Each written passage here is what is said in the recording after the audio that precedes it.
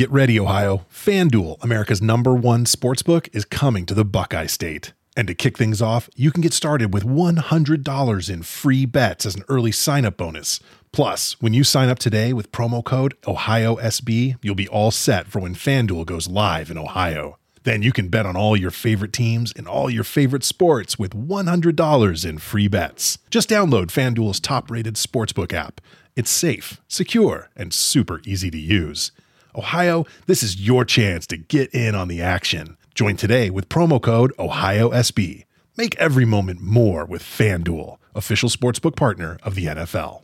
21 plus and present in Ohio. Bonus issued in non-withdrawable free bets that expire 7 days after FanDuel accepts its first real money sports wager in Ohio on 1/1/23. Unique user identity verification required. Offer ends on the go-live date. Restrictions apply. See terms at sportsbook.fanduel.com. Gambling problem? Call 1-800-GAMBLER. You're a holiday powerhouse. You host the dinners, shovel neighbors' sidewalks, and make everything from scratch. You definitely don't need help making the holidays happen. But Dunkin's Holiday Blend Coffee? A warming medium roast complete with sweet notes of dried fruit and molasses. Or a cranberry orange muffin made with real cranberries just might convince you? A little help never hurt. Especially the hot caffeinated kind. America runs on Dunkin'. Price and participation may vary. Limited time offer. Terms apply.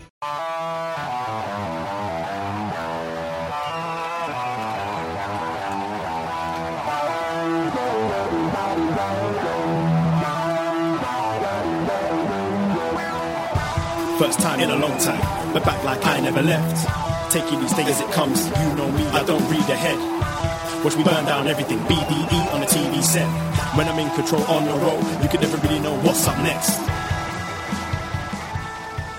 Hello. Hello. Braden Harrington here with Davey Portman for Up Next. PostWrestling.com, Apple Podcasts, Spotify, whatever podcast app you use. And of course, Twitch.tv/upnext podcast and YouTube.com/upnext. Hello, Twitch and YouTube room. Yes, today is a special day. It's a 1-year anniversary and quite possibly a in memoriam. I think so. Who knew? NXT 2.0. We made it. We stuck with it through the good, the bad, and the ugly. Definite ugly. We made it through a whole year, and maybe the reward is in sight. But It's a celebration today. We're here to celebrate the best and the worst of NXT 2.0. What a year it was, and you know we couldn't do it alone. Of course. So we have found some friends to talk about some 2.0, and Davey has compiled and created this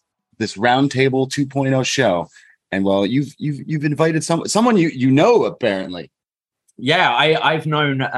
First, hello, Jason Solomon, the Solomonster. Who? Oh, by the way, I've known for quite a few years, going to WrestleMania trips. Way before I was in the podcast game, before I even knew Jason had a podcast thing, and I turn up to these trips, and suddenly loads of people want to talk to this guy and start listening. He's from Solomonster Sounds Off, which I believe big news this week. I saw you cracked kind of top 10 wrestling podcasts, Jason. Yes, top 10 on wrestling podcasts on all of Apple Podcasts. Conrad is my mortal enemy. You see all the Conrad shows right above me, but it's good company to be in, so it's all good. That's a pretty great feat. But there's someone else who's joining us who has a great feat as well this week with an excellent video that's breaking all sorts of numbers on YouTube. We're joined by Denise Salcedo. What's going on?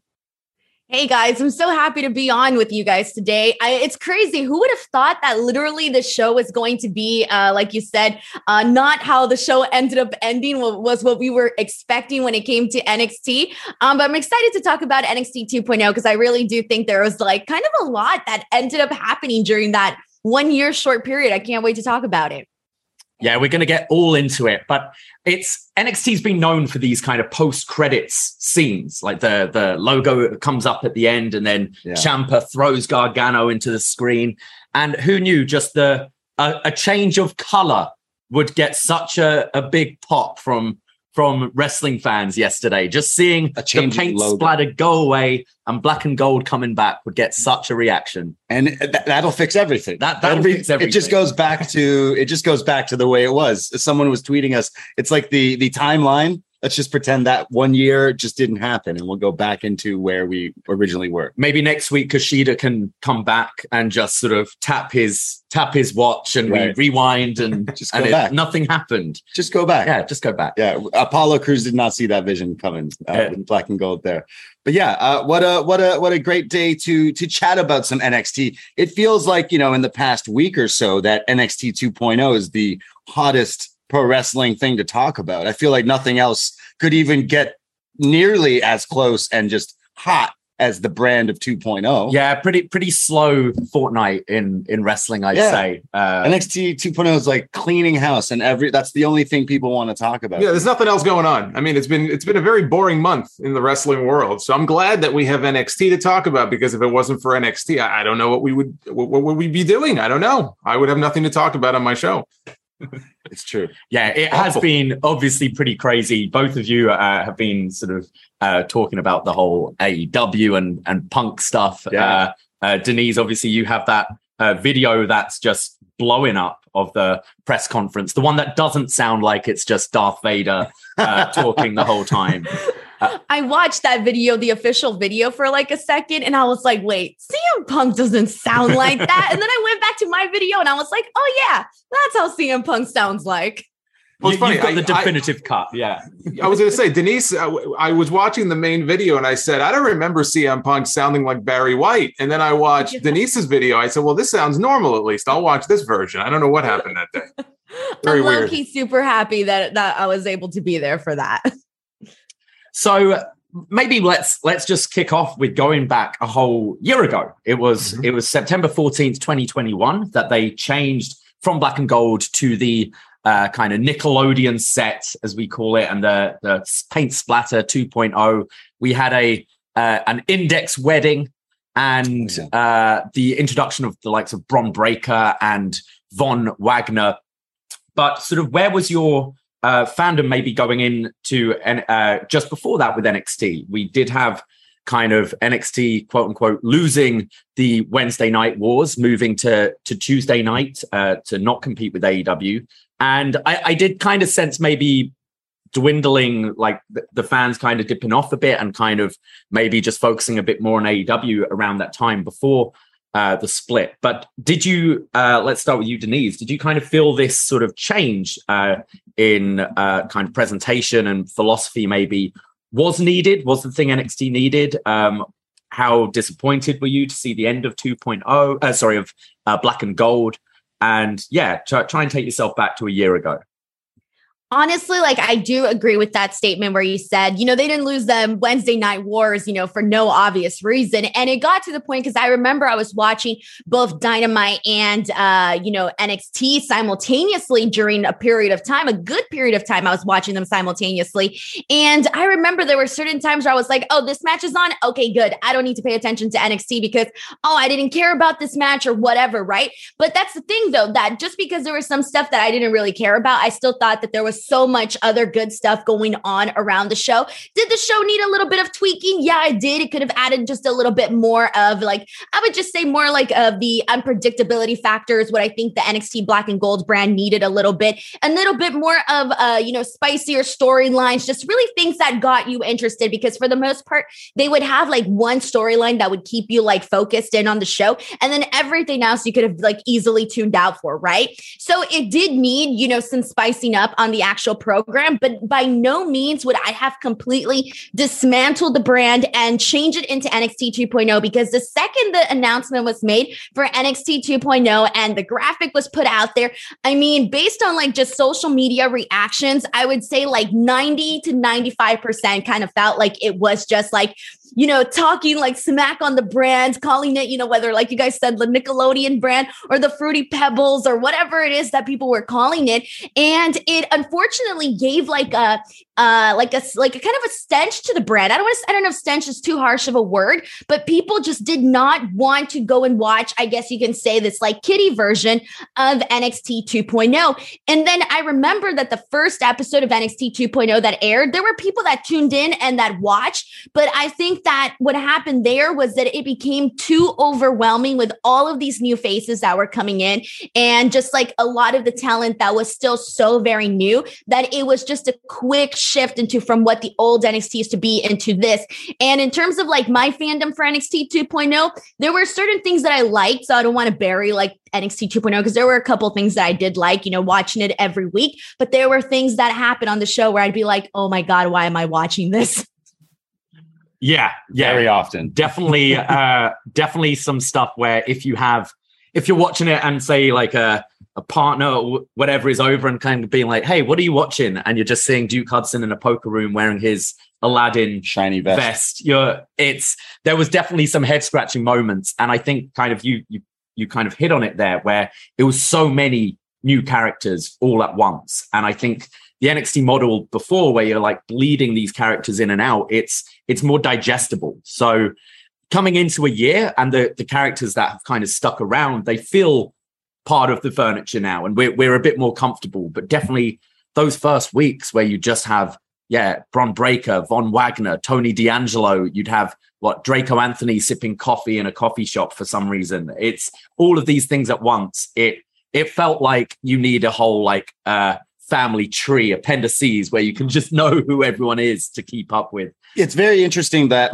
there was this, Wednesday night war, if you want to call it, where, like you said, Denise, a lot of wrestling fans were choosing okay, I'll watch both at the same time, or tonight should be a good one. I'll watch that one right after I watch Dynamite or whatever. But I felt like that something needed to happen because NXT, after watching it for so long, you notice there'd be a crop, after 3 years, someone either wins a title in whatever division they're in and then eventually leaves and goes up and becomes a star on the main roster. And we weren't seeing that, where we were just seeing NXT become this third brand. So when this war was lost, if you want to say that, it felt like they were going to restart, and restarting with the new class was a whole new restart of the whole show, giving it just a whole new paint job. But Jason, what about you when it first kicked off with a lot of the changes? How were you feeling about it? Not positive. I wasn't a big fan. I wasn't a big fan of the change. And when I tuned in for that first show and I saw the Rainbow Room, I knew we were in for something very different. When it comes to the black and gold, NXT would not be on USA Network right now were it not for that period. So, they had to build the brand up in the way they did and have the veterans on there and some of the name talents. That's what got them 2 hours on USA. Personally, I actually prefer the old format where it was about an hour long. You were able to kind of digest everything a little bit better. I understand why they wanted to expand it. And now they have so much talent stockpiled down there and you only have so much time. When I tuned in for that first episode, the first thing I noticed how bright it was. It was too bright. And I saw all the colors and it just felt very childish. And it felt so divorced from the old show that as a fan of that old brand, I was watching it going, is this even for me? Who is this show supposed to be for? So it took them a while to find their identity with that. I'm with Denise in that I don't think you needed to blow it up the way that they did. I think that, wanting to have younger talents on there because the main roster is getting very old. Look at the top of the card on the main roster. Riddle, Lashley. I mean, you can find a whole bunch of names that are in their 40s, Sheamus, mid-40s. So I don't have any issue with them wanting to get younger and wanting to create new stars. I think you could have had a better mix, keeping a lot of that veteran talent, moving up a Bron Breakker, putting him on TV, 2-3 other people. They threw so much at you at first, I couldn't keep track of who was who. So I actually found it very frustrating those first few months of the brand. Now they've settled down a little bit more. They're not throwing as much at you. I just think there was a better way to go about doing it. I didn't think they needed to take a stick of dynamite and blow the whole thing up. But I understand in their mind why they felt the need to do that, because they have to create new stars. where are these stars going to come from? The thing that really hurt NXT was the pandemic. NXT was the single most exciting brand in all of WWE for a period of years, right? I mean, the takeover specials, nothing could touch that. When COVID happened and they couldn't be in front of those crowds anymore, it took away a lot of the energy and it really killed the vibe of the show. And I don't think it's really ever gotten that back. And hopefully, getting out on the road a little bit more, maybe things will start to change. But that's when I first started noticing the change in NXT.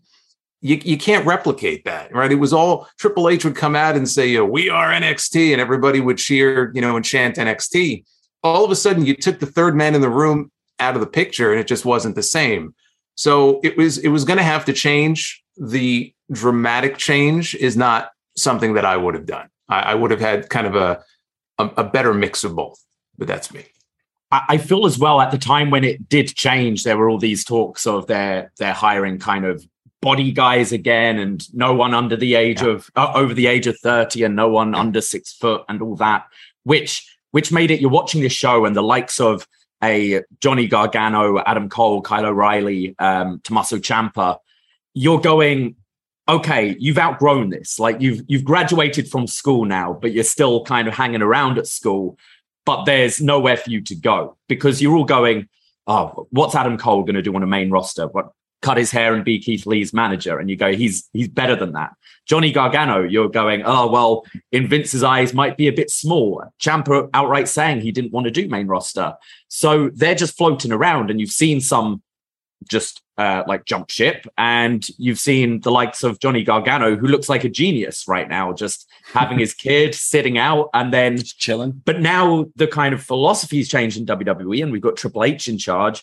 There's no reason why we can't have this kind of conveyor belt system again and have people move up and have way more faith. Watching Gargano versus Chad Gable on Monday, you go, yeah, this is how you present the guy. Just put him out there and have a good wrestling match.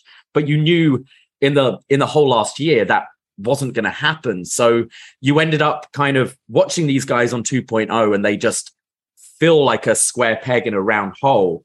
And you're wishing better for them. And that also kind of like grew that bad will within fans who followed these guys for so long. Yeah. And let me piggyback on that, because one of the reasons that NXT just wasn't as fun for me to watch anymore, because you had Vince McMahon and you had all this talent from NXT. How many NXT talents have we seen get called up and then get mishandled? They make 2 appearances and then they disappear. Look at Xia Li. Xia Li got called up. She made 2 appearances.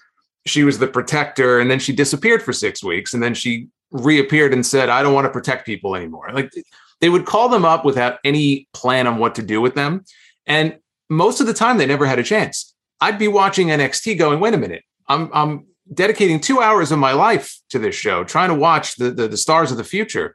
If I'm thinking that 85% of the people on this show have no shot when they reach the main roster, why am I getting invested in them?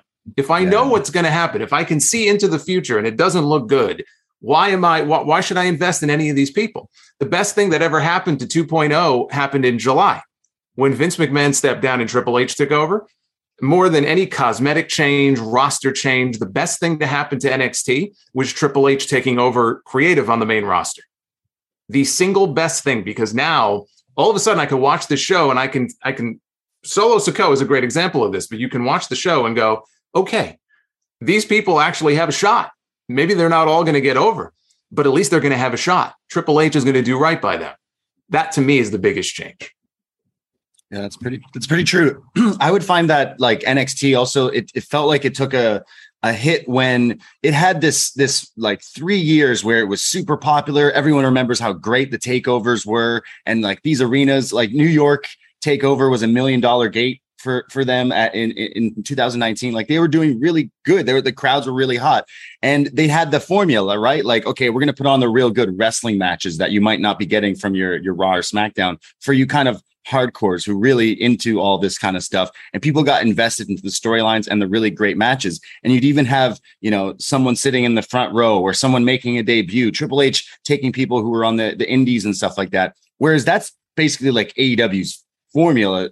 They use that kind of same formula. So Triple H is almost like well, I was doing that, and now you're doing that, and now my show with like how you said, Jason, where all these stars are, where are they going to end up? It definitely needed a whole like fresh coat of paint, and then they literally took that literally. But it is interesting on how the 2.0 kind of came and happened now. And it's interesting because now with Triple H back in charge, and they do the tease of the black and gold last night with the Shawn Michaels voiceover. It's like, wow, are we really just going back to like, are we just going to see lots of skulls? We're going to get Poppy back. Is it just going to have everything that we liked about it right away? Like, okay, it's silly to say that, but yeah. Does the name Takeover come back? Takeover. Yeah. Are we getting Takeover back? Like, it's all these like little things that if you followed, you're kind of like, okay, well, I haven't liked this year of it, but we could see where this goes now.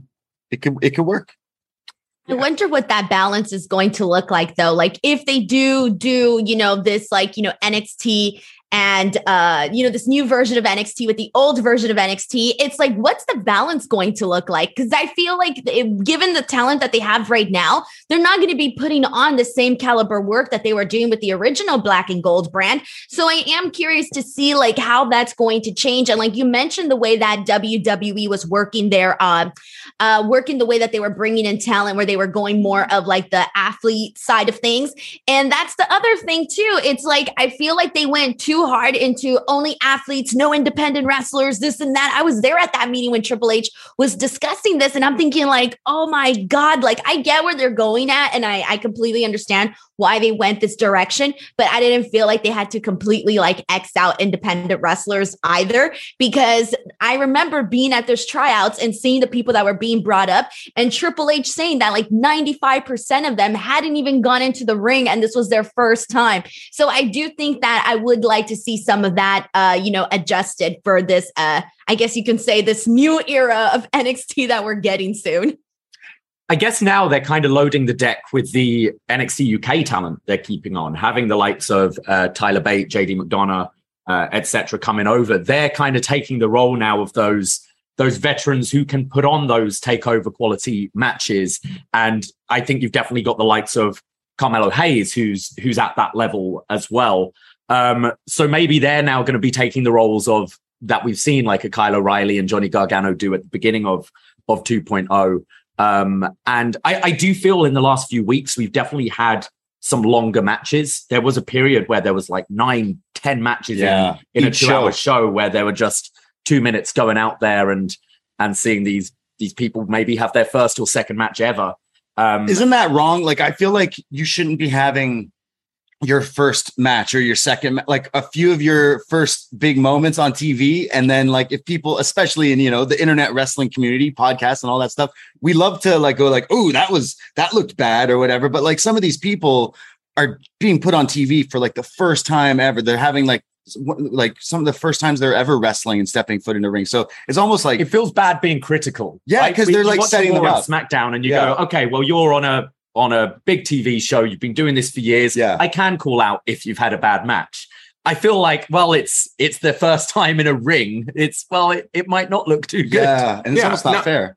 Yeah. And it's not fair. It's not fair to them. I mean, in a lot of ways, this really doesn't belong on national television. So they have a contract. They have to put it on, right? And I'm sure they're getting paid for it. So it is what it is. I mean, there's only so much you can do about it. But really, if they're going to go full on developmental, if that's the choice that they've made, at least up to now, this is not a show that belongs on USA Network. And so there's a disconnect there. You have people, like you said, you almost feel guilty criticizing them. But if I'm going to sit there and watch a 2-hour wrestling show and you're putting whoever it is, and they have never wrestled in front of a live crowd before, it's not going to end well.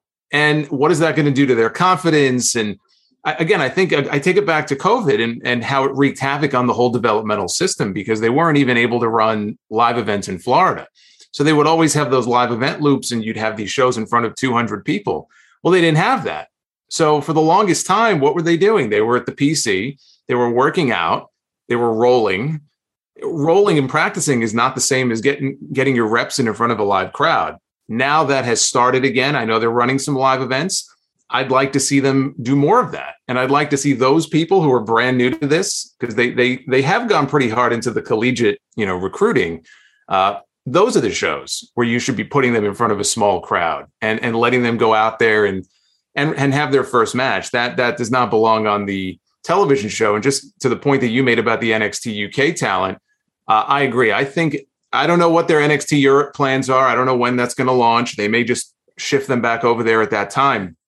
But the guys like Tyler Bate, Gallus, JD McDonough, Pretty Deadly, who I actually become, a pretty big fan of. A lot of that talent, they've taken the place of the Johnny Garganos and the Ciampas and Samoa Joes and people like that. So they can do longer matches. They're not rookies. They're not developmental talent. They're already developed. And I think that's something we're going to see more of going forward. I think what's a shame as well, putting them out, I find wrestling fans, it's very hard to change their mind. Like if you don't like someone, I think you're starting to see it with Sheamus. For the longest time, people are like, I don't like Sheamus. He was over pushed in 2009. And you fast forward to 2022 and people are finally going, Sheamus is pretty good. And I think he's been pretty good for a long time, but you have that. You see a bad match. No, they suck. And it's very hard to win people back over. And that's what's so unfortunate when you're putting everything out there. It's also, it started like the 2.0, pretty much it started with, hey, everyone you liked on this show. It's like watching a show with your main cast of characters, the actors on that show. And the first episode of the new season's like, hey, all these old characters, get out of here. Get fucked. We're getting the new characters in, the reboot. And you're just like, well, wait, like I liked that show. No. Reboot, recast, everything. And now you have to know this guy's backstory and this and this. Oh, by the way, one of them's a poker player. One of them's a demon exorcist. Like there's just like, wait, what's going on? It just like got way too crazy, way too quickly. And we always joke that it does look like a Nickelodeon TV set. And I am hoping that we kind of go away from that with like some of the changes, maybe if there is some, but I felt like they completely started this whole new show. And when you think, oh, it's developmental of like WWE, like pro wrestling, trying to explain that to like a non-fan, they go like, okay, like the minor leagues or something. And you go, yeah. And then you watch it and it's Degrassi High. You're like, well, what is this? This isn't wrestling. This isn't kind of anything. So I think this year of 2.0 was just stuck in this like weird time because it was before Vince got left essentially. So like that is just this weird pocket of time. That's like, we didn't know what we were doing.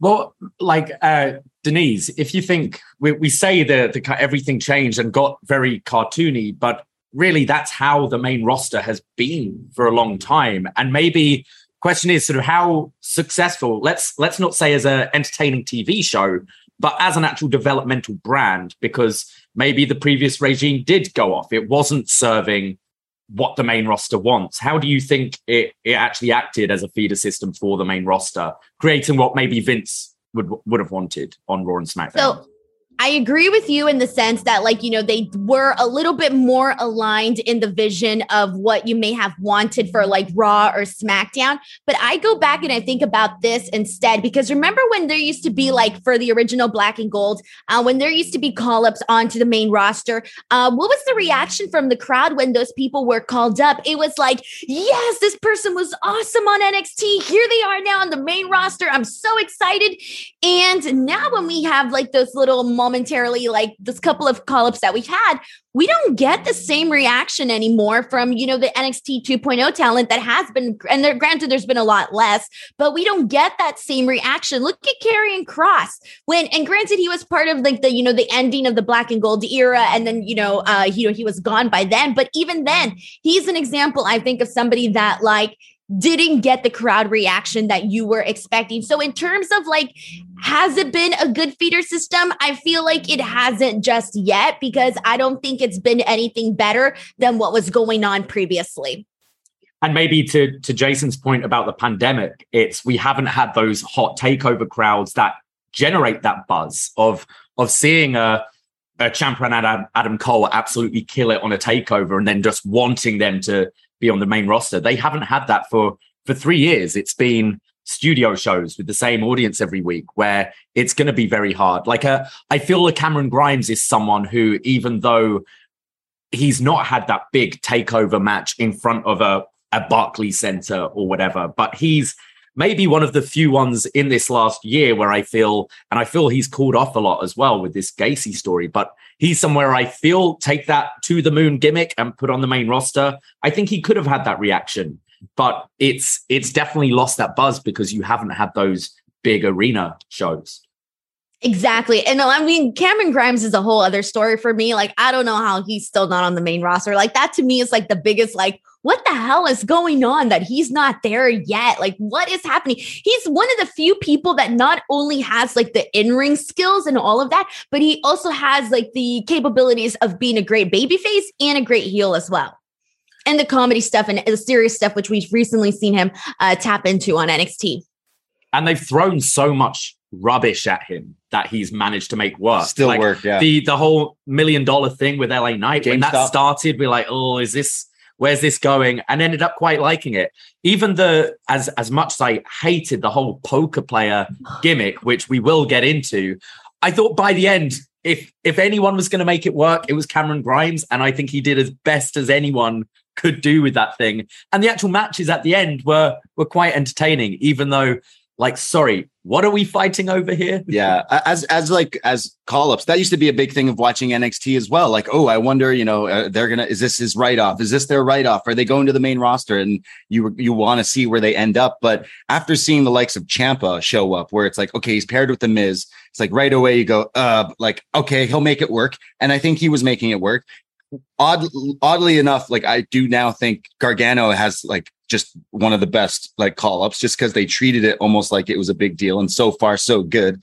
Knock on wood, because he's they just waited to be in Toronto. Yeah, he was just waiting until like he knew the crowd was super hot. And but like all these other call-ups, I noticed Giovanni was on the Clash show. Vinci, yeah. So he's going to be hopefully brought up as there as well. Like, there's definitely a few cases where there's been some characters on this show that for this whole year, you're like, why are you here though? You kind of need to graduate. And I feel like that's Legado Santos, who I think is probably on his way to the main roster there as well. But like now again, with this whole Triple H running the things, he's going to take care of his own. And you could probably see pretty good spots for a lot of the call-ups that happen in the near future. I'll go to you, Jason. Is there anyone on NXT, obviously like a Braun Breaker or something, but anyone that you would want to see or you could see showing up on the main roster in the next little while? Yeah, I mean, there's a whole bunch of names. I mean, Breaker is an obvious one. Carmelo Hayes is another. Just based on what they did last night, it goes one of two ways. I mean, they could be clearing the way for him to be called up. I actually think that he should be going after Braun in the NXT title now that he dropped the North American title. Mm-hmm. But I mean, Breaker, he could probably use a little bit more time down there. Carmelo Hayes, you can call him up now, and he's a star as far as I'm concerned. The Creed brothers, I've been very impressed by them. I'm a big fan of theirs. I'm a big fan of Solo Sikoa. I'm happy to see him doing big things now. He's going to, obviously he's in a sweet spot, given his family ties, but he was doing his own thing on NXT, completely independent of the Usos, and he got over. And he's pretty good, for someone with his experience level. He actually got me to care about a Von Wagner match a few weeks ago. That's not an easy thing to do. So I've been impressed by him. I see big things, in his future. I'll also throw this name out there because at first I was not impressed by what I was seeing. Tiffany Stratton. So when she first debuted, she was not very good. And she, I think, is one of these people who I'm guessing she hadn't had a match probably before then. In a relatively short period of time, I don't know offhand how many months it's been. Her last few matches, she has shown noticeable improvement. I mean, it's like night and day from 3 or 4 months ago. And she's another one. She had that match, the Lights Out match with Wendy Chu a few weeks ago. And I'm not a big, fan of the Wendy Chu gimmick, but I thought they had a pretty good match. I was actually very impressed by what they did. So she's another one who, a little more time down there, I wouldn't rush her up, but I think she's got big things in her future. She, in some ways, her development reminds me of someone like Bianca Belair, who is also new to this, picked it up very quickly, natural athlete, just like Stratton is. So I see big things in her future too. But they have a bunch of names who in the next 6 to 12 months, I think will be ready for that call up, and they can start to, find spots for them on the roster. The SmackDown women's division is a mess. So someone like her in a few months could be a big addition to that. Tiffany Stratton's definitely someone who's been impressing us. And I think that the stuff I like with her is she's, as you said, noticeably improving in the ring, but she is always in character. And that's what I noticed with a lot of the new people. It's, you can see them thinking, okay, what's my next move? And it's the connective tissue between the moves that is missing. And I think she's someone who she's always like chatting shit during her matches. She's always pulling faces, and it keeps you engaged. And I think that's something that you don't see people pick up on right away. And that's where she does seem one of the most complete people of the projects down there. And to think, I think she's had less than 20 matches in this year, which is it's like a crazy small number of matches. But like you said, I mean, there's a lot of the little things that I've noticed that she's picked up. The character stuff, I could take or leave the character, the whole, rich girl, my daddy is rich, the whole thing, Valley girl, whatever it is that she's supposed to be doing. But she's a natural athlete. So I think people like that are going to have more of an aptitude. They're going to be able to pick up the physical side of it quicker. But the fact that she's picked up a lot of the character work too is why I would put her on my list. I think that she's the progression that she has made in the last 3 or 4 months has stood out to me more than anybody else in that women's division. They brought in Roxanne Perez. I saw her work when she was in Ring of Honor, so I know she already came with some experience. You can see some other, women on the roster, but she came from nothing in this business. And to be where she is now is very impressive. Denise, what about you? Who are some kind of new performance center talents that you really see succeeding in WWE moving up? Yeah, first and foremost, I completely agree with Tiffany Stratton. I don't think she's ready to go up to the main roster just yet, but definitely within time. And I also want to say one more thing, like the character of Tiffany Stratton is such an easy character. And there's like a million people that she can take influence from, like so many movies and just like pop culture, like things that she can pull from. It's all there for her. Like she was given to me like a silver platter with what she can do with the Tiffany Stratton character. But aside from that, I feel like the Creed brothers is definitely one. I still think here's the thing though.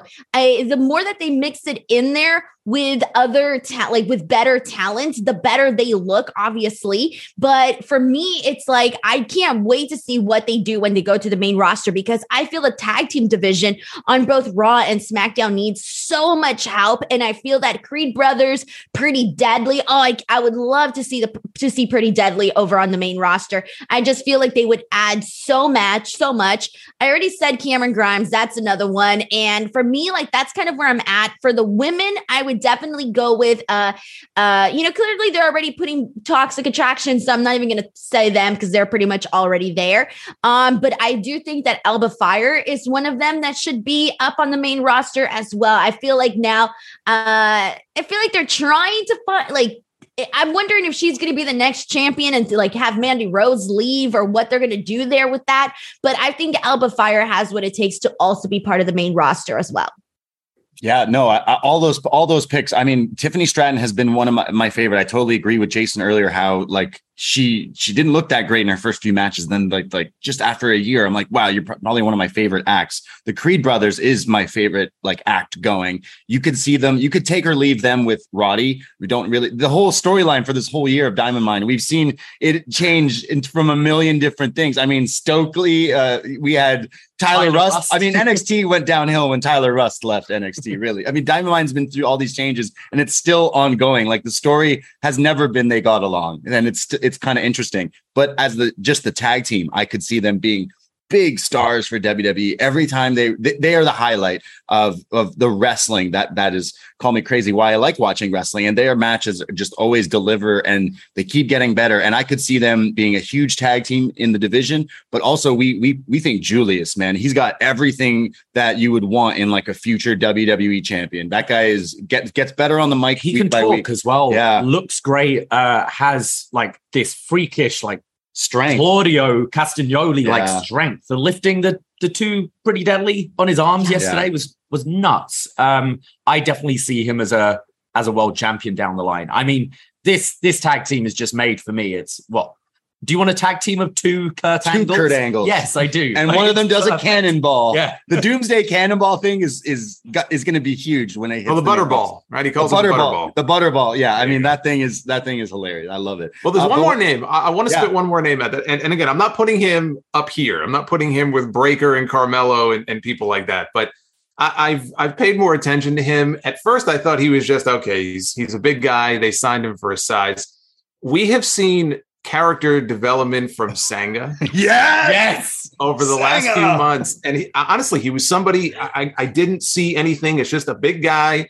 I think he could be one day on the main roster, whatever they want Veer to be, he could be that guy. He came in, he was kind of the heel muscle for Grayson Waller. Now he's a babyface. He changed his attire, which was good because he was dressing like Braun Strowman there for a while. And now he changed his look up. But there's something about him in the ring. I think he's very capable as a big guy, a strong guy. But they've been doing more vignettes with him. I mean, the yoga stuff and all that. Yoga. But keep an eye on him because I think they have something in him. It's a ways down the road, but he's kind of the wild card name I would throw out there. It's weird because we're so used to, you're a big guy, especially like you're a big foreign guy.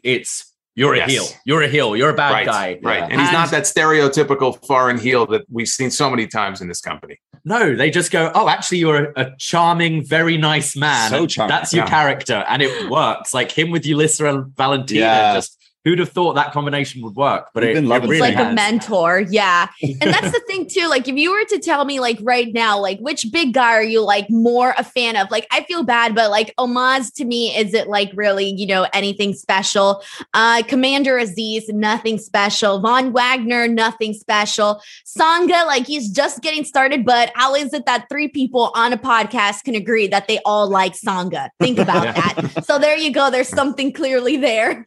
Good guy Sangha is great. Yeah. I mean, you mentioned a name there, Denise, of a wrestler I'm quite fond of, Von Wagner. Von?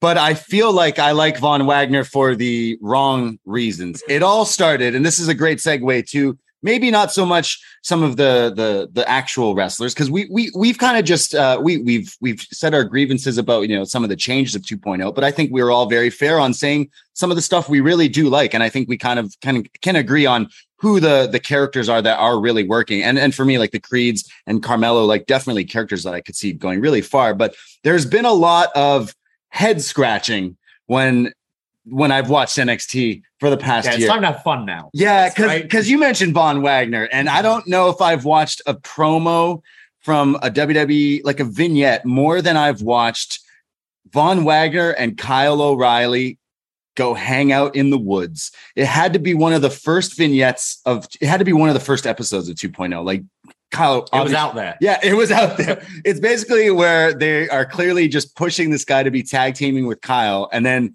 Von Wagner's a woodsman. So they go out and they're like lifting logs. And then it's like, I brought my bike. He's like, you're not going to need the bike. I would highly recommend anyone who has not seen this to go find Von and Kyle hanging out in the woods. And then this is when I knew Kyle O'Reilly was gone. Exactly. This is the moment we knew he was leaving. Yeah, we knew he was leaving. And then it ends with like Von being like, hey, like, here's a beer. And Kyle says, whoa, you're out there, but I'm out there too. And it is just so weird and so bizarre, but I absolutely love it. And to stay on the topic of Von, he's just had some weird things go, like he uses it's Von Wagner's world and you're just living in it. Like the most unoriginal quote. But when it comes to the wrestling, he's actually not that bad, but he's just so funny that if he shows up on screen, I am like just tunnel vision. I have to see what this guy says because he does make me laugh. There is a lot of that like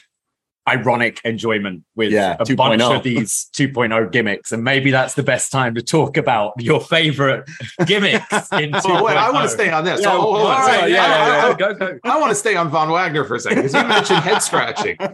Davey mentioned to me, he goes, give some thought to what you think is one of the more head scratching moments of 2.0. And it's funny you brought him up because the only name I wrote down was Von Wagner, and I wrote him down because they gave him a manager, which they had to do. Okay. He may be one of the worst promos I've ever seen in my entire life.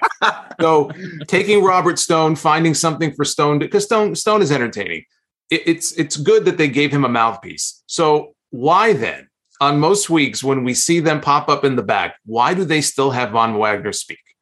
If he has a manager, he should keep his mouth shut. He should let Robert Stone do all the talking for him. And yet he still ends up saying a few words, even just a few words. It sounds so awkward.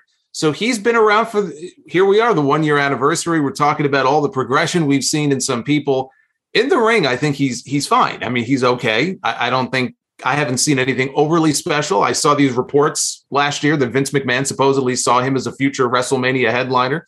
Another reason why I'm glad Vince McMahon is gone. But, I'm watching this, and here we are a year later, and verbally, I haven't seen any progression from him at all. If they're going to have the manager speak for him, let the manager speak for him, and he can, beat people up and throw them in the crowd. And I think if you're gonna try to get him over, the best chance he's got is doing things like that. Come Tuesday. I feel like I'm a lot meaner on this one. I'm so sorry, but I don't even get the in-ring stuff with Von Wagner. It's just boring all around. I'm sorry. I can't even get into it in an ironic way, in an anything way. I'm just like, the second I feel so bad, but anything Von Wagner related, that's my moment where I'm like, what's going on Twitter? Oh, let me get a drink of water, like anything else. And I feel so bad, but like, I just feel like the second that they included him in, what was it, like the first night when they did that fatal 4-way or that fatal 5-way, I don't even remember anymore. And they included him to get a championship. If he would have won, he would have been champion. What? Why? Well, that tells you how high they were on him. Yeah. And I'm sitting here a year later. I don't see it. Am I missing something? Is there something? Exactly. Are they seeing something I'm not seeing? I don't know. I don't get it. I remember actually watching that 4-way and the fear in everyone. It put so much stakes because you've seen it looks different show. We've got all these new characters, and how hard are they going to press that reset button? And are they just going to go with this guy? And I remember watching that match being like, okay, just anyone. All right, you went with Ciampa. That's cool. That's safe. Cool. Safe. Another like head scratching thing, and I think is definitely like the drizzling shits of wrestling this past year, which is all this stuff with Joe Gacy. But I'm not talking woke Joe Gacy, because that was a thing too. I'm talking about spooky Joe Gacy, where they just decided, hey, let's change what we've got going on with you, and let's give you druids and dark lights and all the like copy paste of anything we've had with a spooky wrestler in our company, and just make Braun Breaker get nonsensical promos. Should we kidnap Rick Steiner? Yeah, why not? Should we throw Braun off this perch thing? Yeah, do it. I actually think it hurt Braun Breaker more than anything else. He felt like he had some momentum, and then as soon as he had that feud with Gacy, it's like he hit a wall. And I started to care less about him. And the best thing they could have done was just get him away from him as quickly as possible. I'll say this. I'll be nice. And I'll say the best thing about Joe Gacy is his theme song. Yes. Yeah, it is. I like the theme song. I think it's a good theme song. The rest of it, if we're doing buy or sell, I'm selling all of it. I just think it doesn't. I know we've had Undertaker and we've had Druids, and there are people maybe who can make it work. To me, it's so goofy, and it just doesn't fit. I know we have all all different types of gimmicks on this show, even the Tony D'Angelo gimmick. I mean, it's so stereotypical, but at least it's still based in realism in some way. Between this and the visions that Apollo Crews has, they do some of these things on this show. It's like they throw stuff at the wall to see what sticks. This ain't sticking. I can't get behind any of the Joe Gacy stuff. It does nothing for me. And I think they could have made it work, because I do want to give Joe Gacy some credit. His facials are good. You can tell he's passionate about what he's actually doing. So I'll give him credit on that end.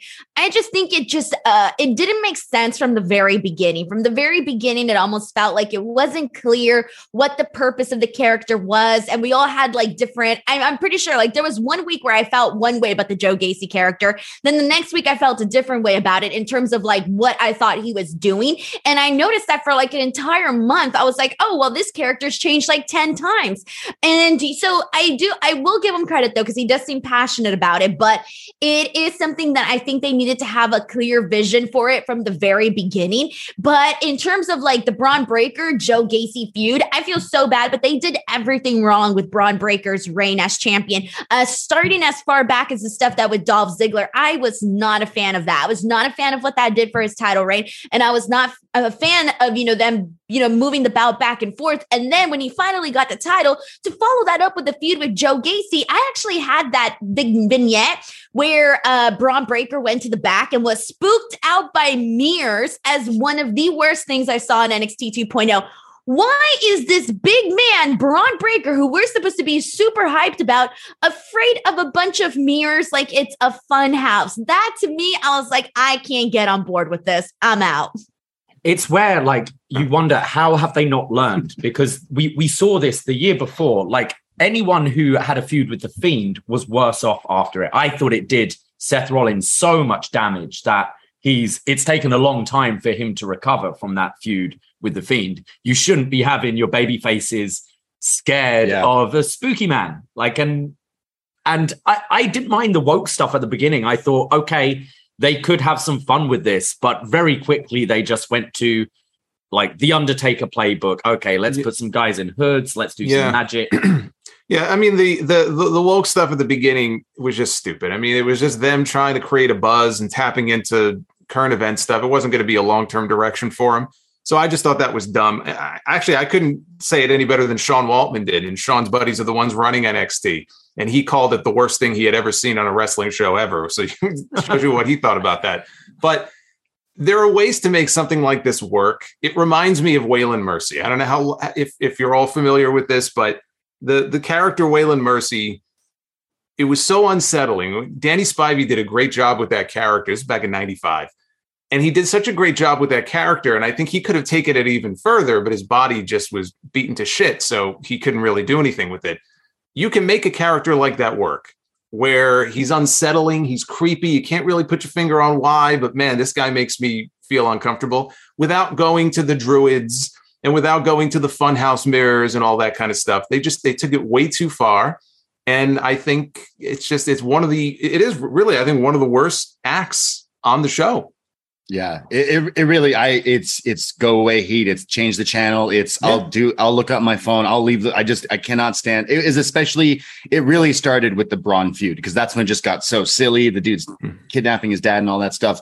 And it just got so ridiculous. And like now they've got the grizzled young vets who've like changed their whole look. They should be beefing up the main roster tag division. Who should have been on the Clash of the Castle show or whatever at this point. But like those guys we're a pretty solid team, and they could have been injected on the main roster as a great heel tag team. Instead, they're now, working for I don't know if they're woke again. I don't know what the thing is. They look like they came out of a mental asylum. Like, I don't feel bad saying that, but that's exactly what it looks like with the way that they made them all look. Like they look like they're just creepy. Crazy. Yeah, they dress like they're like going to knock on your door and like ask you if, I don't know, like something, they're going in like some sort of cult thing again, but it's just not working. And I really dislike it. And the name is funny. The dyads, the schism tree, or I don't know what the hell is going on with that. Cults and wrestling? What about the little buttons? The buttons, buttons. Everything about it has just definitely been my least favorite part of 2.0. Get ready, Ohio. FanDuel, America's #1 sportsbook, is coming to the Buckeye State. And to kick things off, you can get started with $100 in free bets as an early sign-up bonus. Plus, when you sign up today with promo code OhioSB, you'll be all set for when FanDuel goes live in Ohio. Then you can bet on all your favorite teams and all your favorite sports with $100 in free bets. Just download FanDuel's top-rated sportsbook app. It's safe, secure, and super easy to use. Ohio, this is your chance to get in on the action. Join today with promo code OhioSB. Make every moment more with FanDuel, official sportsbook partner of the NFL.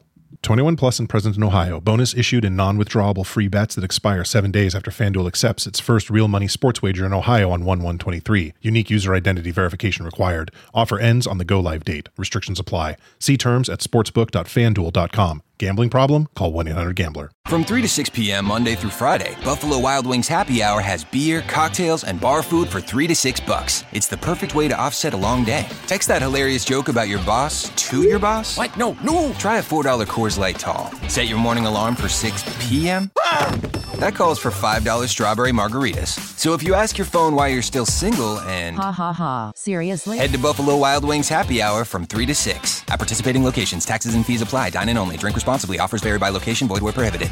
But what about other gimmicks? Because I feel like 2.0, when it first came out and everyone who actually watched it were like, whoa, there's a lot of gimmicks on this show. And I feel like we've talked about it, but basically being like, hey, Duke Hudson, your gimmick's going to be you're a poker player or a poker dealer. And that's just what they ran with, and had vignettes where he's dealing poker, then had a feud where he put Cameron Grimes through the table. Well, he just turned out to not be very good at poker. Yeah, he wasn't good at it anyway. So it's just weird that they like throw that at you, and then you're like, okay. And then you go to the next segment and it's like, and here's Lash Legend, who's a TV host, and here's her show. And you're like, all right, cool. And then Briggs and Jensen, who are like, oh, we're cowboys who finish each other's sentences. So it's just really, it's just like segment to segment to segment of gimmicks. So on the Rolodex of gimmicks, what were some that stuck out with you guys? I'll go to you, Jason. Well, you brought up Lash Legend, and those lashing out segments were horrible. The talk show, the fake talk show that she would do in the back with the phony crowd, and I thought those were absolutely atrocious. So those were some of the worst segments and vignettes I think they did. I mean, as far as gimmicks, I mentioned Wendy Chu. I mean, she's gone from one bad gimmick to another. I mean, think about what she was doing before this, right? She was the 1,000-year-old lady, and you can't blame that. You're whatever she was, a witch, a demon, whatever. And you can't blame that on 2.0 because she was doing that before 2.0. So she went from that to this. I don't know if this was an improvement or not. She's making it work in her own way, I guess. I don't care for it. Yeah, it's weird how for a while there, we kind of reverted back to the mid 90s where everybody had to have a second job. It's like these people at NXT obviously are not getting paid very well if they have to have a second job. So you mentioned Duke Hudson and all these other ridiculous gimmicks. I'm not opposed to gimmicks. Like there are good gimmicks and there are bad gimmicks, and some people can make them work and some can't. I just think they went so far overboard with it. There's character development, and then there's whatever the hell this was. They've started to tone it down. I feel like a little bit. You know, you mentioned Briggs and Jensen. I call them discount APA. But again, this was the gimmick they were given. They're trying to make it work. They added Fallon Henley to the act, which I think adds to the act. I think that was a smart move on their part. But it still feels like they're playing a part. I don't think they've gotten to that point yet where it feels natural. And that's maybe part of my problem with a lot of these gimmicks. It feels like they're just playing a part, and they haven't reached that level where I forget that and I can believe. A lot of them don't have that authenticity to them. And when you got rid of all the veterans that were on the show, guys and women that have been doing this for a long time, I didn't have that issue. But because these people are so young and so new and they're trying to find themselves, there's just that lack of authenticity there. So I think maybe that'll come with time. But yeah, the Wendy Chu gimmick and those Lash Legend segments I thought were terrible. I think part of that as well could be to try and get something out of these people. It's like I went to drama school and studied acting, and quite often you'd be given roles that are opposite to you to try and test you and stretch you. So but you weren't on national television in front of 700,000 people. Exactly. That's the thing. It's like that I understand that as a developmental thing, but as a TV show, you can't be doing that. And at the end of the day, you need these gimmicks to make sense within wrestling. It's fine to be a poker player, like if that's your hobby, but like how does that relate to ending up having a match in the ring? We see that with Kiana James, who has some business that I don't know what she does, but business things and meetings and get Jared on the phone and all that. But how does that relate to wrestling at the end of the day? And that's what majority of these gimmicks haven't really figured out. Yeah. What about you, Denise? What are some of the gimmicks that you maybe really liked or, liked because you really hated? Okay, no, I hated all of these. Here's the thing, like even Joe Gacy, like for example, Joe Gacy, like I get it. Like I get 100% when he would be voted or put on there on the worst gimmick list, but at least he's trying something, right? There are some other characters that I just thought, oh my God, this is so boring that I don't even know what I'm supposed to do with this. So for me, if you're just extremely boring, that's where I'm out. So with that being said, I got to put Von Wagner on this list. I have to put Duke Hudson. Everything Duke Hudson has tried on NXT 2.0 for me has been an absolute like boring nightmare. Zion Quinn has the most go away heat for me on the show. I'm Negative sorry. charisma. Negative charisma. Exactly. I feel so bad saying that, but Jesus Christ. And Andre Chase, I have to put on here. And I know that some people like the Andre Chase character, but I can't take this seriously. You can't expect me to take this seriously type of character. Yeah, that's exactly how I feel. Look, he's funny. He's been funny, Chase U in the whole Andre Chase thing, but I can't take that seriously. Ring gear. Yeah, like, have ring gear. That would be a little thing that would just help the character a bit. Yeah. Like just why are you wrestling in a sweater? I find it weird because it's like in NXT there, and then they like in the later half of the year, it's like, okay, well, giving people second jobs isn't working. Let's go back to just like, okay, Kaylee Ray changes her name to Alba Fire, and what's her gimmick? Well, I have a bat that's on fire. Oh, so you light people on fire? No. I just talk about my ancestors. Her ancestors who used to light people on fire, and then you bring in what I think is going to be some guy who's really good at math, but then it turns out no, he's actually a mathematician luchador, and I'm like, oh, okay, weird. And then they're like, actually, and he's also really smart, like Goodwill Hunting smart, like he's like that guy. And you're like, okay, and he's wearing that mask. All right. Well, don't forget. We nobody's mentioned it yet. We haven't mentioned Saray's grandmother's magical pendant. Oh yeah, Sailor Moon. Yeah, Sailor Moon. Sailor Moon. Right. We haven't seen her in a while. I assume she's still floating around somewhere, but you can put that on the list too. Yeah, that's up there. I mean, I did not like how they did Kushida dirty here in NXT. I mean, he could have been a way bigger deal in the world of WWE and stuff, but not only like just making him just basically there to get other people over, they put him in a tag team with Jiro, which I don't know if you could even explain. Jiro's gimmick is he just wears jackets all the time, which I guess is why they called it Jacket Time, which was the tag team. But it wasn't even the fact that these two were together, because I kind of found them pretty funny, but just didn't make sense. They would have their segments in the washroom.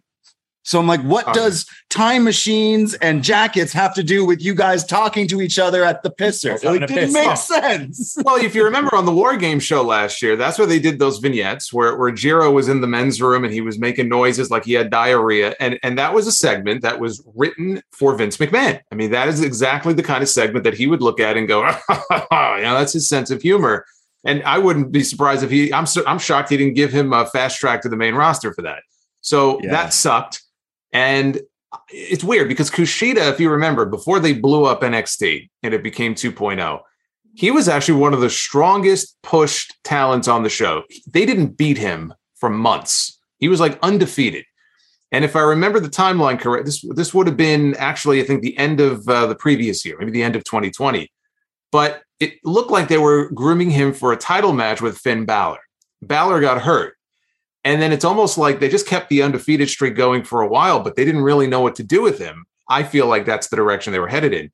So there was that period of like, I don't know if it was 6 months or 8 months where they were protecting him for something. I didn't know what, but they were protecting him for something. Once they put him in the comedy tag team, he had no chance. So if he was ever going to get called up, it was going to be as part of a comedy team. He would have been one of the guys chasing after the 24/7 title. So him leaving was a foregone conclusion. I think there's a reason now where he doesn't always like going back and talking about his time there. I think he also is disappointed that he didn't do more. So they saw something in him and protected him for a while. And then whatever the hell this was, I guess that was the comedy relief. They saw him as comedy relief on the show. Yeah, which is too bad because he's an incredible talent. That Great. It is kind of a what if, because I remember he had that match with Walter on NXT, and it was like, okay, wait, they're going to be trusting this, like that maybe there's something they could do with that, and they definitely kind of let that go through. We mentioned, I'm trying to think of any other. Well, I want to bring up because I think he's quite polarizing. I know we're on different pages with him, but Grayson Waller, who I think is, for a lot of people, has absolute go away heat. I I get some enjoyment. I like that I hate him.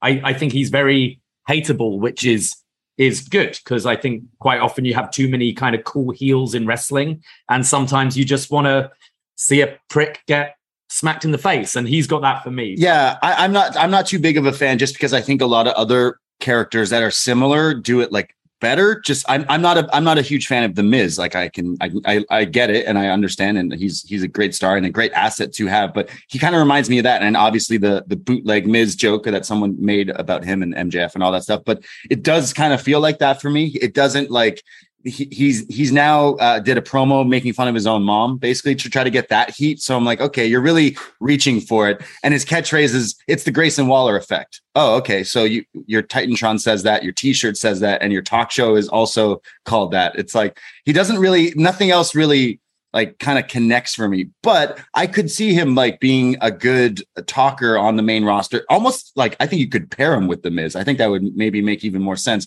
I just feel like nothing this past year since watching, I think the best thing that happened to him was the Gargano thing. And then since then, he's just been doing the same shtick week by week. It's almost like a copy paste of just every bad guy in wrestling. So it's almost like I like MJF. Yeah, we have MJF at home. And that's what I kind of get out of Grayson Waller.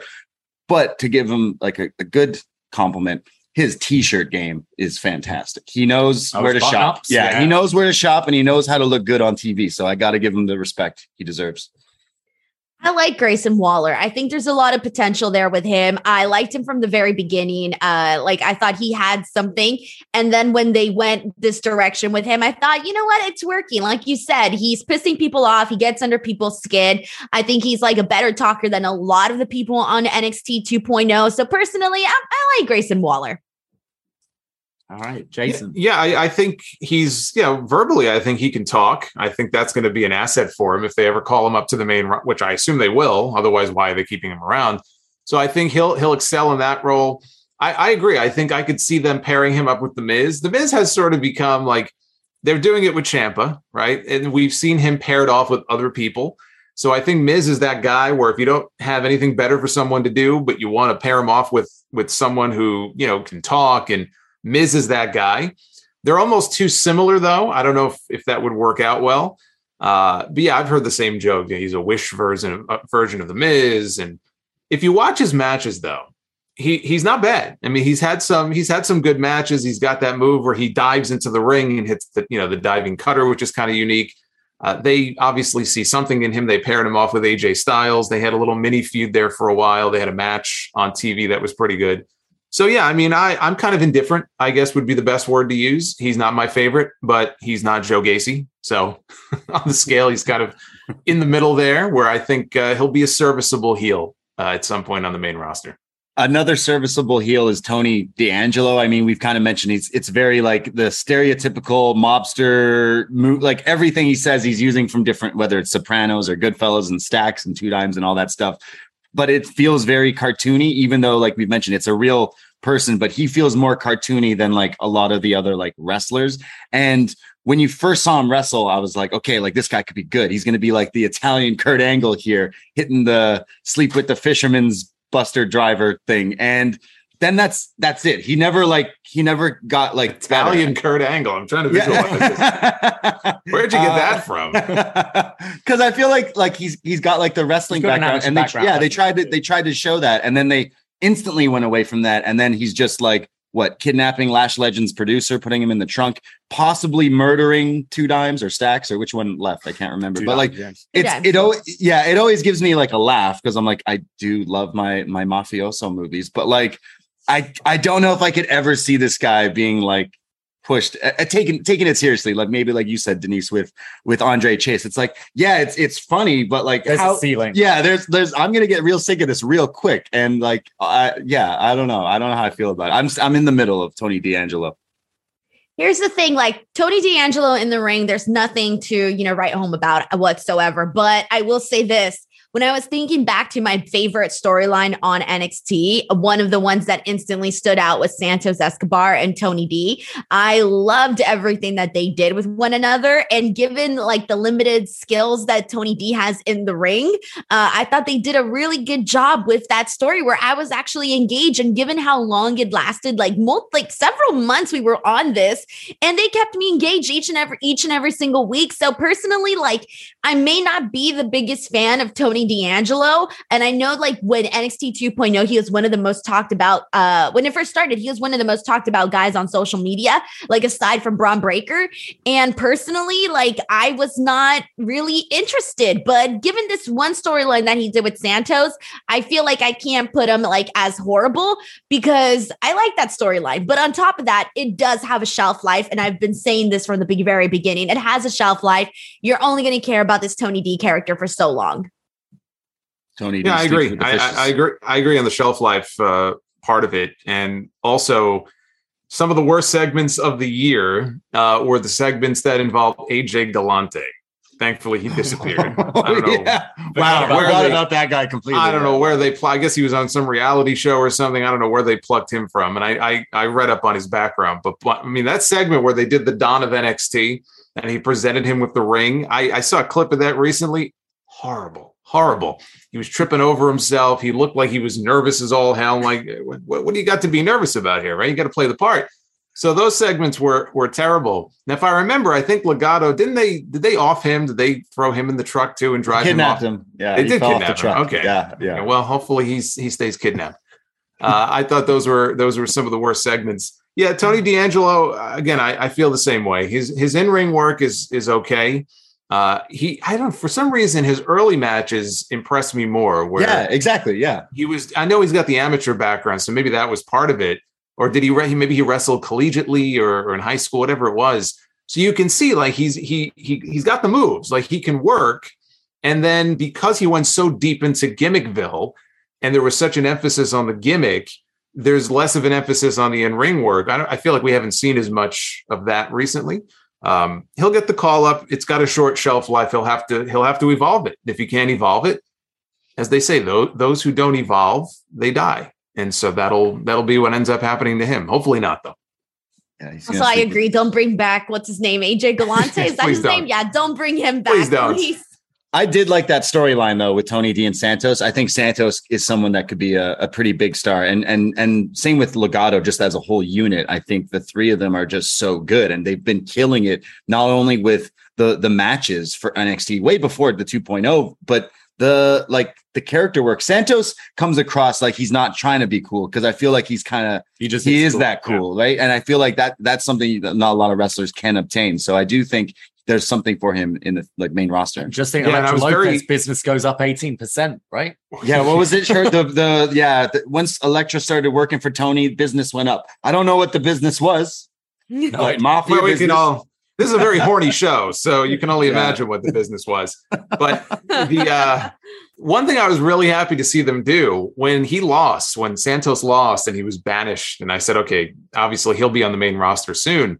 But I really was bummed because I wanted them to keep Legado together, and it didn't look like they were going to do that. And then they came back a couple of weeks later with that segment where he pulls up in the parking lot and he says, "Get in." And I was so happy because you want to call them up, I think, as a unit. And it looks like that's what they're doing. Now, I don't think Electra Lopez is by any stretch ready to be on the main roster in the ring. If they want to call her up as, valet, like a Scarlett or somebody like that, I think she would do fine. If they have, ambitions of her being a wrestler, then I think she probably should stay behind. But I'm glad that it looks like they're at least going to keep Legado together once they debut them on the main roster. Because Legado was a definite highlight of 2.0. Again, they were a whole thing in wrestling on NXT way before this change in this past year. But they were, if you put guys in a match with them, like you get a sweet little match, and the story was always like progressing of whatever it was. It felt like that story was for the better half of the year with Tony D and Legado stuff. Yeah. But I felt like those guys, like everything hit for me. So I'm like, oh, this should be a main act, like in wrestling. Like you could put these three up against anyone, any trio, and it would it would bang. It would be a match that everyone would be talking about. Yeah, and I've been following Santos since the Lucha Underground days. That's when I first started watching him. He was King Cuerno under a mask, and there were stories even then when things started to kind of go south with Lucha Underground. He was trying to get out of his contract, and he couldn't, and he wanted to go to WWE. This is going back probably 6 or 7 years. So I'm hoping sooner than later he'll get his shot, on the main roster. I know it's something that he's been waiting for a long time, and he's fantastic. In the ring, he can go with anybody. Another thing that NXT did this year that I felt like they didn't really do in the past few years was like more main roster, like integration. Obviously, Braun Breaker losing to Dolph Ziggler and then losing to Dolph Ziggler again, but then beating Dolph on Raw when no one really seemed to really like know or care what was going on.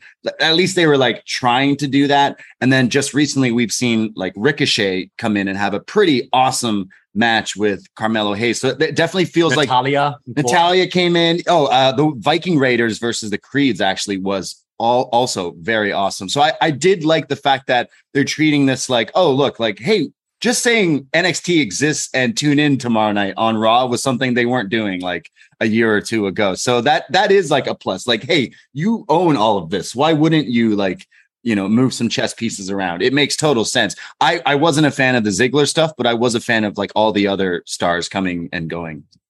And they had to because they got rid of a lot of the experienced talent when they blew up the brand, and a lot of them either left or got released. So what do? You make up for that by calling down AJ Styles or Dolph Ziggler or Bobby Roode, Doudrop and Nikki Ash. I mean, whoever it may be, you need that veteran presence on the show. That's why I wasn't such a big fan of what they did and how drastic the change was. And it was only a matter of time before they said, okay, we need more experienced talent on the show to work with these guys. I'll tell you though, AJ Styles appearing on NXT 2.0 wasn't on my bucket list whatsoever. Like I did not see that on my bingo card whatsoever. But I will say this though, I do think that's a good thing that they're actually, trying to make it like feel a little extra special by bringing in those main roster stars. I did think it helped out certain portions. I agree with you too. I was not a fan of the Dolph Ziggler stuff. I think that took away more from Braun Breaker than I did add to him. So aside from that, I thought everything else was perfectly fine. Yeah. I would like to see more other main roster people come and go with the Ricochet stuff. I was like, hey, that's pretty cool. The Viking Raiders stuff is pretty good. I did feel when you saw AEW doing their Forbidden Door stuff, you go, WWE's been able to do this. Like they've had Walter under contract for so long, and there's no reason why you can't do these dream matches within your own system. So I hope they do more of that moving forward. And as you said, they kind of need to as well, because they don't have the veterans down there. I'd be interested to know if like they incorporate NXT some way with like an upcoming like Survivor Series or something like that. We've talked on the show, maybe Triple H brings War Games to Survivor Series as like the big spectacle instead of just doing Raw versus SmackDown again for the 9 millionth time. But I just don't know if like developmental would be strong enough. But that's what a lot of people said last year when NXT 2.0 really kicked off with Black and Gold team versus 2.0 team, in which like those guys, it was sink or swim. And I think for the most part, you looked at that match and went, hey, all these guys. One of the more memorable matches of the last year. I'd say, Yeah, I was going to say, I think I had that just jotted down. I think that's my favorite of all the matches since the kickoff of the 2.0 era. I think it's the best one, was the War Games match where they had the old crew against the new crew. Yeah, I think that is probably my favorite. That's the most memorable. It easily came to mind when thinking, okay, what matches from 2.0 like stood out? That one for sure, because it did have the story of like the new versus the old. And it was really easy to do and it worked. I don't know what that says though, because I'm like dying over here that we all had the same match on there. Like either it's because I was like, it was fine, right? But like, if you think about it, how is that one of like the most memorable ones for like everybody on here? It's funny actually, but yeah, I completely agree with you guys on this War Games match. It was definitely something that was like, I don't know. It's just so weird, like to see like the fact that we were closing out on this, the team Black and Gold and the new team 2.0. But I did like the way that they executed it all. I liked also other 2.0 matches. I know Riddle was the shaman for MSK. I had that. The 6-man. MSK Riddle versus Imperium. Yeah, that was awesome. I know I mentioned my favorite Von Wagner and Kyle O'Reilly teaming up, but again, I think it was one of the first specials they did. Was it War Games? It may have been. It was War Games. Yeah, no, Imperium. Yeah. And it's funny because, again, I'm not the biggest Von Wagner fan, but if I had to pick a number 2 match, it might be that match from the War Games special. And then another one is Carmelo Hayes and Roderick Strong when they unified rest in peace, the Cruiserweight title. Thanks 2.0. But he unified that with the North American title. I thought that was pretty good too. Actually, a lot of the Carmelo title matches or defenses were pretty great. Even the Ricochet one as of late was great. So does that make Solo Sikoa, in a way, the Cruiserweight champion? I guess so. Yeah, I mean the title's been defunct. Yeah, I mean I just throw that out there in a way, right? It was absorbed, and now he holds it. So that means Mandy Rose will forever be the UK champion. Well, there you go. I did enjoy the and it feels like not really a 2.0 match because of the talents, but Dolph Ziggler versus Tommaso Ciampa, I really enjoyed. Earlier in the year when they had that match. A bunch of Imperium stuff like that. Giovanni Vinci as well. I think he's someone who the character could have been ridiculous, and I think he made it really work. And I think he's really stood out in those singles matches. I quite enjoyed the one with Apollo. Is he on the main roster now? Is he just gone? Main roster now. Yeah, they've reunited Imperium, which they should have brought them up all together anyways. That's another mistake that Triple H thankfully has corrected. But to go back to that War Games match, the Imperium against Von Wagner and Kyle O'Reilly, Fabian Eichner was the standout in that match. I remember that match specifically stands out to me because of him. And I've been impressed with him since I first saw him in the Cruiserweight Classic. He didn't look like a cruiserweight, but the way he was flying around and the things he can do, and he's a very strong guy. I was very happy to see him reunite with Walter and with Kaiser on the main roster. So that stood out to me in that match more than anything else. He's been a secret weapon in NXT for quite a while. He's been awesome. Even that Cruiserweight Classic for sure. I just like that the entrance that he did was pretty funny with the posing, the Johnny Sins. Hey, I love that. I'm trying to think. Those are all like we've just kind of picked out some good matches. Cora Jade Natalia sticks out. I liked. Was it like last week? Mako, yeah, and Roxanne. Oh yeah, actually really good. Really enjoyed that. Yeah. I'll tell you a match I absolutely hated, though. I think it's up there.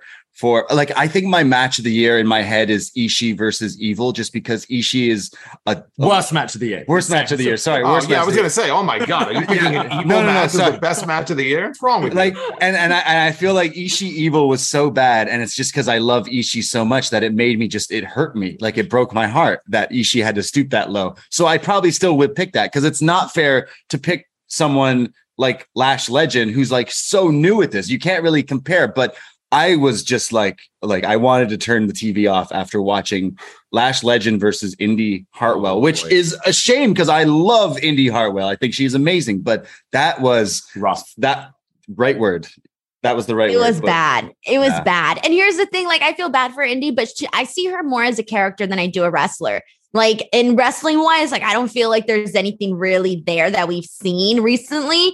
And so I see her more as a character, but that match with Lash Legend, that was brutal. That was very brutal. It comes to mind. Yeah. What about you, Jason? Yeah. I was just going to say, I hate to keep picking on Lash Legend here, but there was a match that was, I think it was either on NXT or maybe it was on the Level Up show that they have now, but it was Lash Legend and Saray.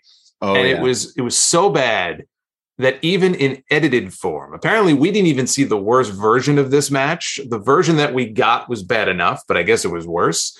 And it was dreadful. And when I heard about this, I said, I have to watch this because normally I wouldn't watch that show. And then I regretted the fact that I had watched it. We did that too. We did that too. I feel like I wasn't the only one. So I said, I got to see this. And again, she's very new at this. As a character, it's weird with her because as a character, you can see there's a charisma there. And now I guess they have her with Pretty Deadly, which is kind of an odd pairing, but maybe that'll work out, better for her. But man, that was rough. I felt bad for Saray in that match.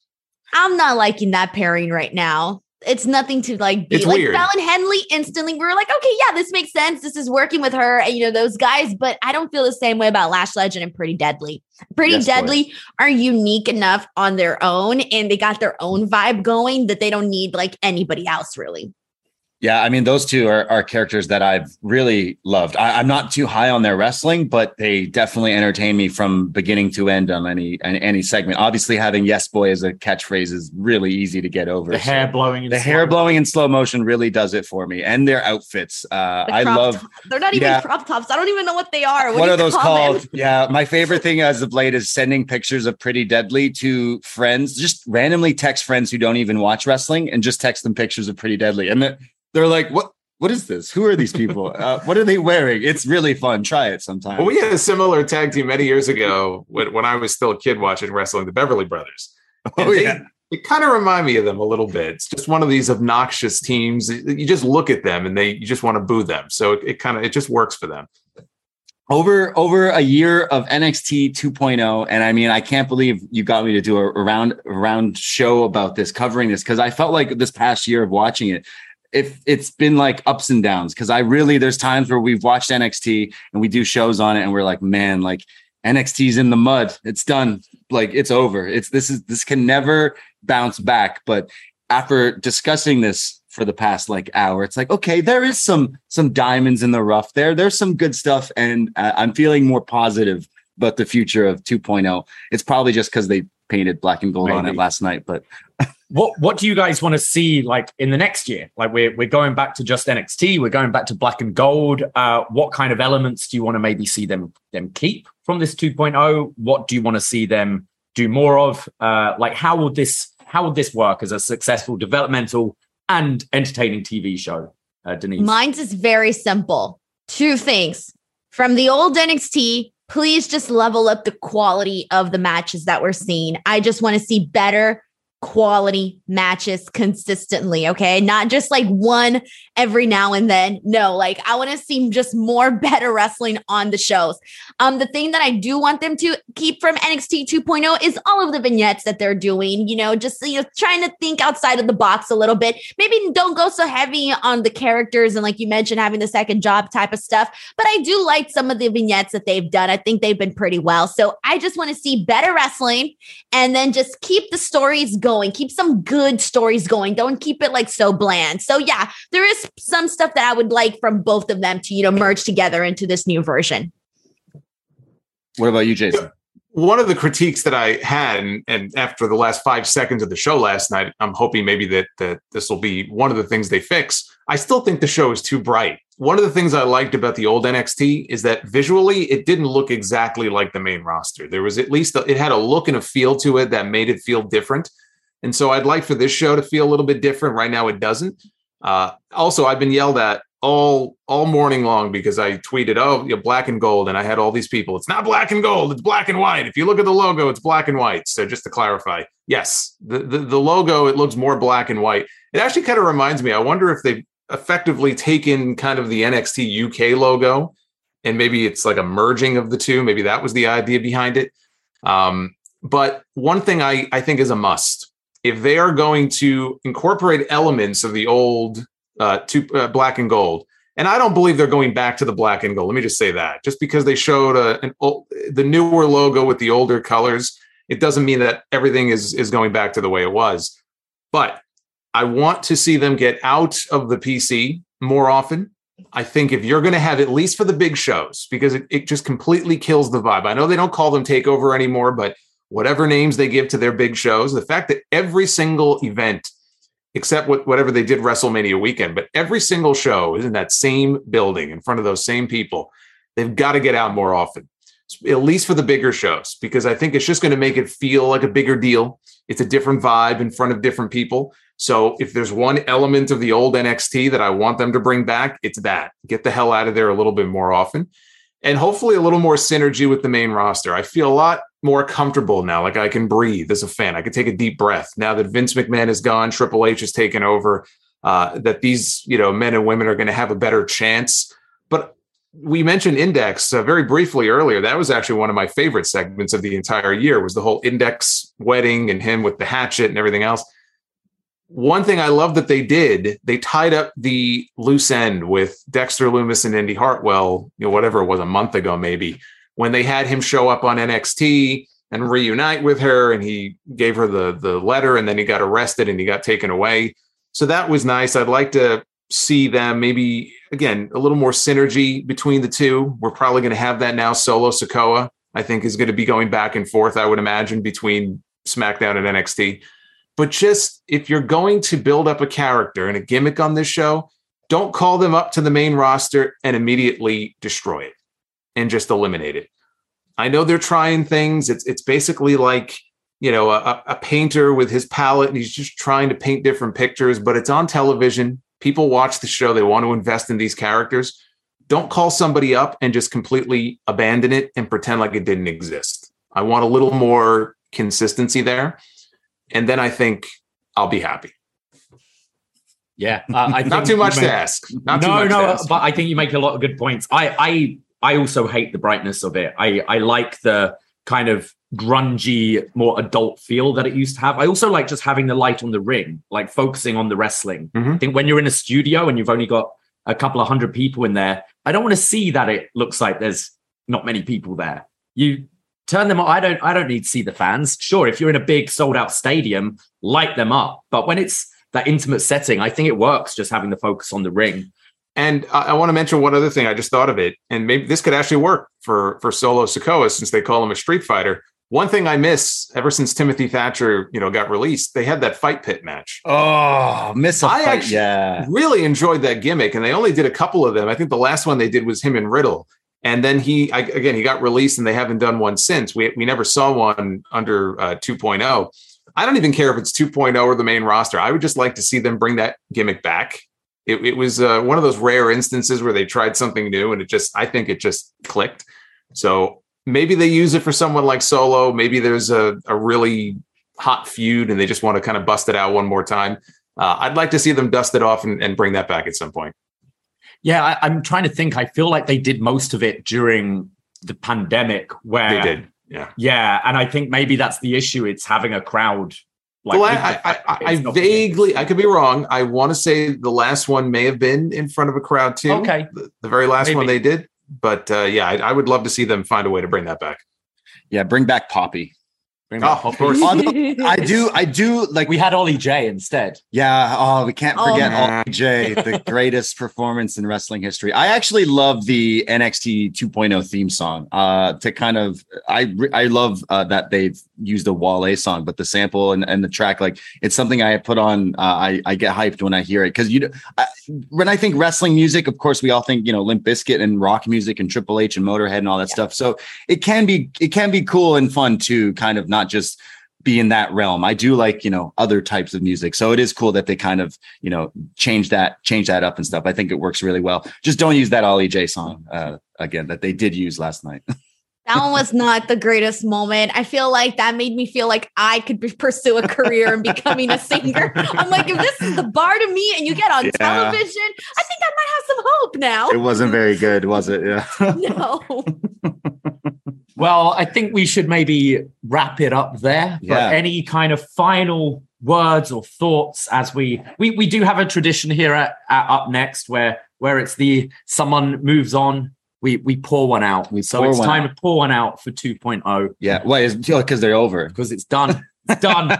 You think they're going to not use 2.0 now as a name? I think they'll just call it just NXT. Yeah, I assume so. When the logo morphed, the 2.0 was out of the picture. So yeah, we got to pour one out for 2.0. It's been a hell of a year. Some great developmental pro wrestling.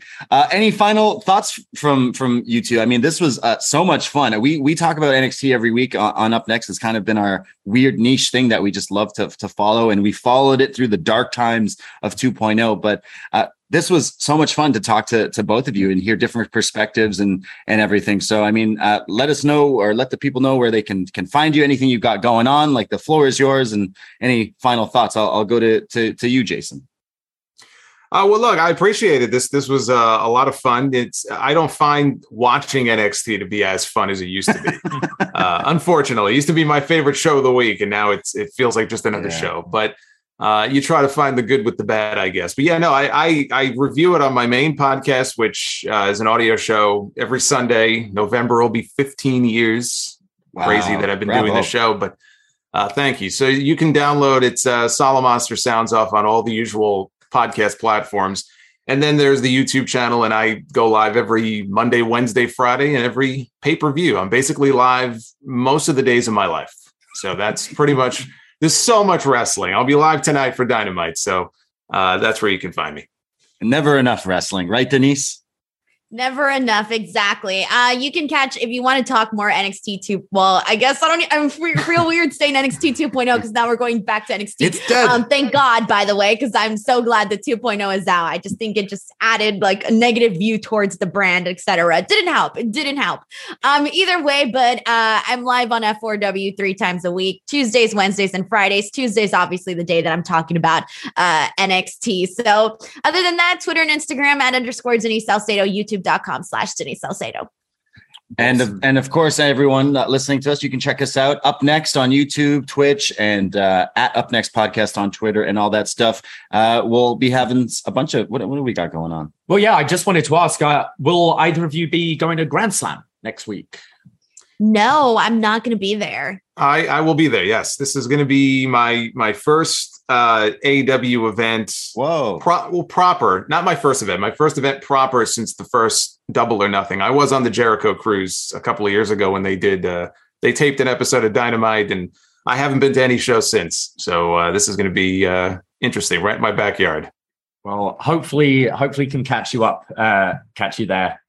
We are hosting a pre-drink before Grand Slam at the Cheap Shots Bar in Queens. So if you're around, drop in there from 3 p.m. till 7 before Grand Slam.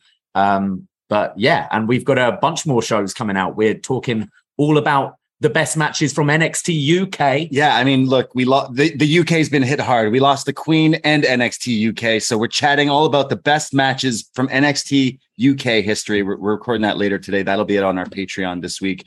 And for any Toronto area fans, for the week in October, early October, we're also doing some pre and post parties.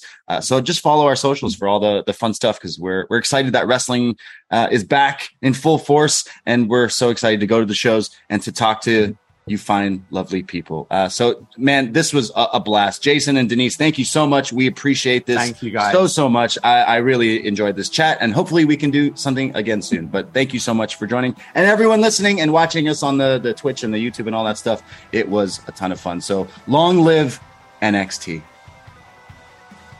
All right. Bye. Are you not going to do the sign out? Yeah, I guess not. I myself, Braden Harrington. You can find me on Twitter, Instagram at @TheBrady. And you can find me at Davey Portman. That's it. That's all. Take care. Goodbye. Be safe. And NXT is not dead. Ahoy!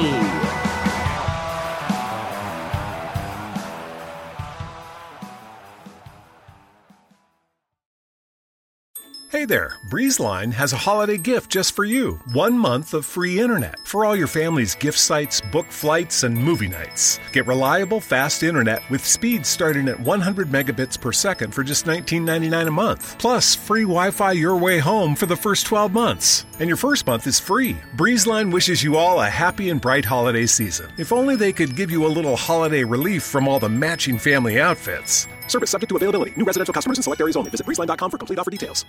Get ready, Ohio. FanDuel, America's #1 sportsbook, is coming to the Buckeye State. And to kick things off, you can get started with $100 in free bets as an early sign-on bonus. Plus, when you sign up today with promo code OHIO, you'll be all set for when FanDuel goes live in Ohio. Then you can bet on all your favorite teams and all your favorite sports with $100 in free bets. Just download FanDuel's top-rated sportsbook app. It's safe, secure, and super easy to use.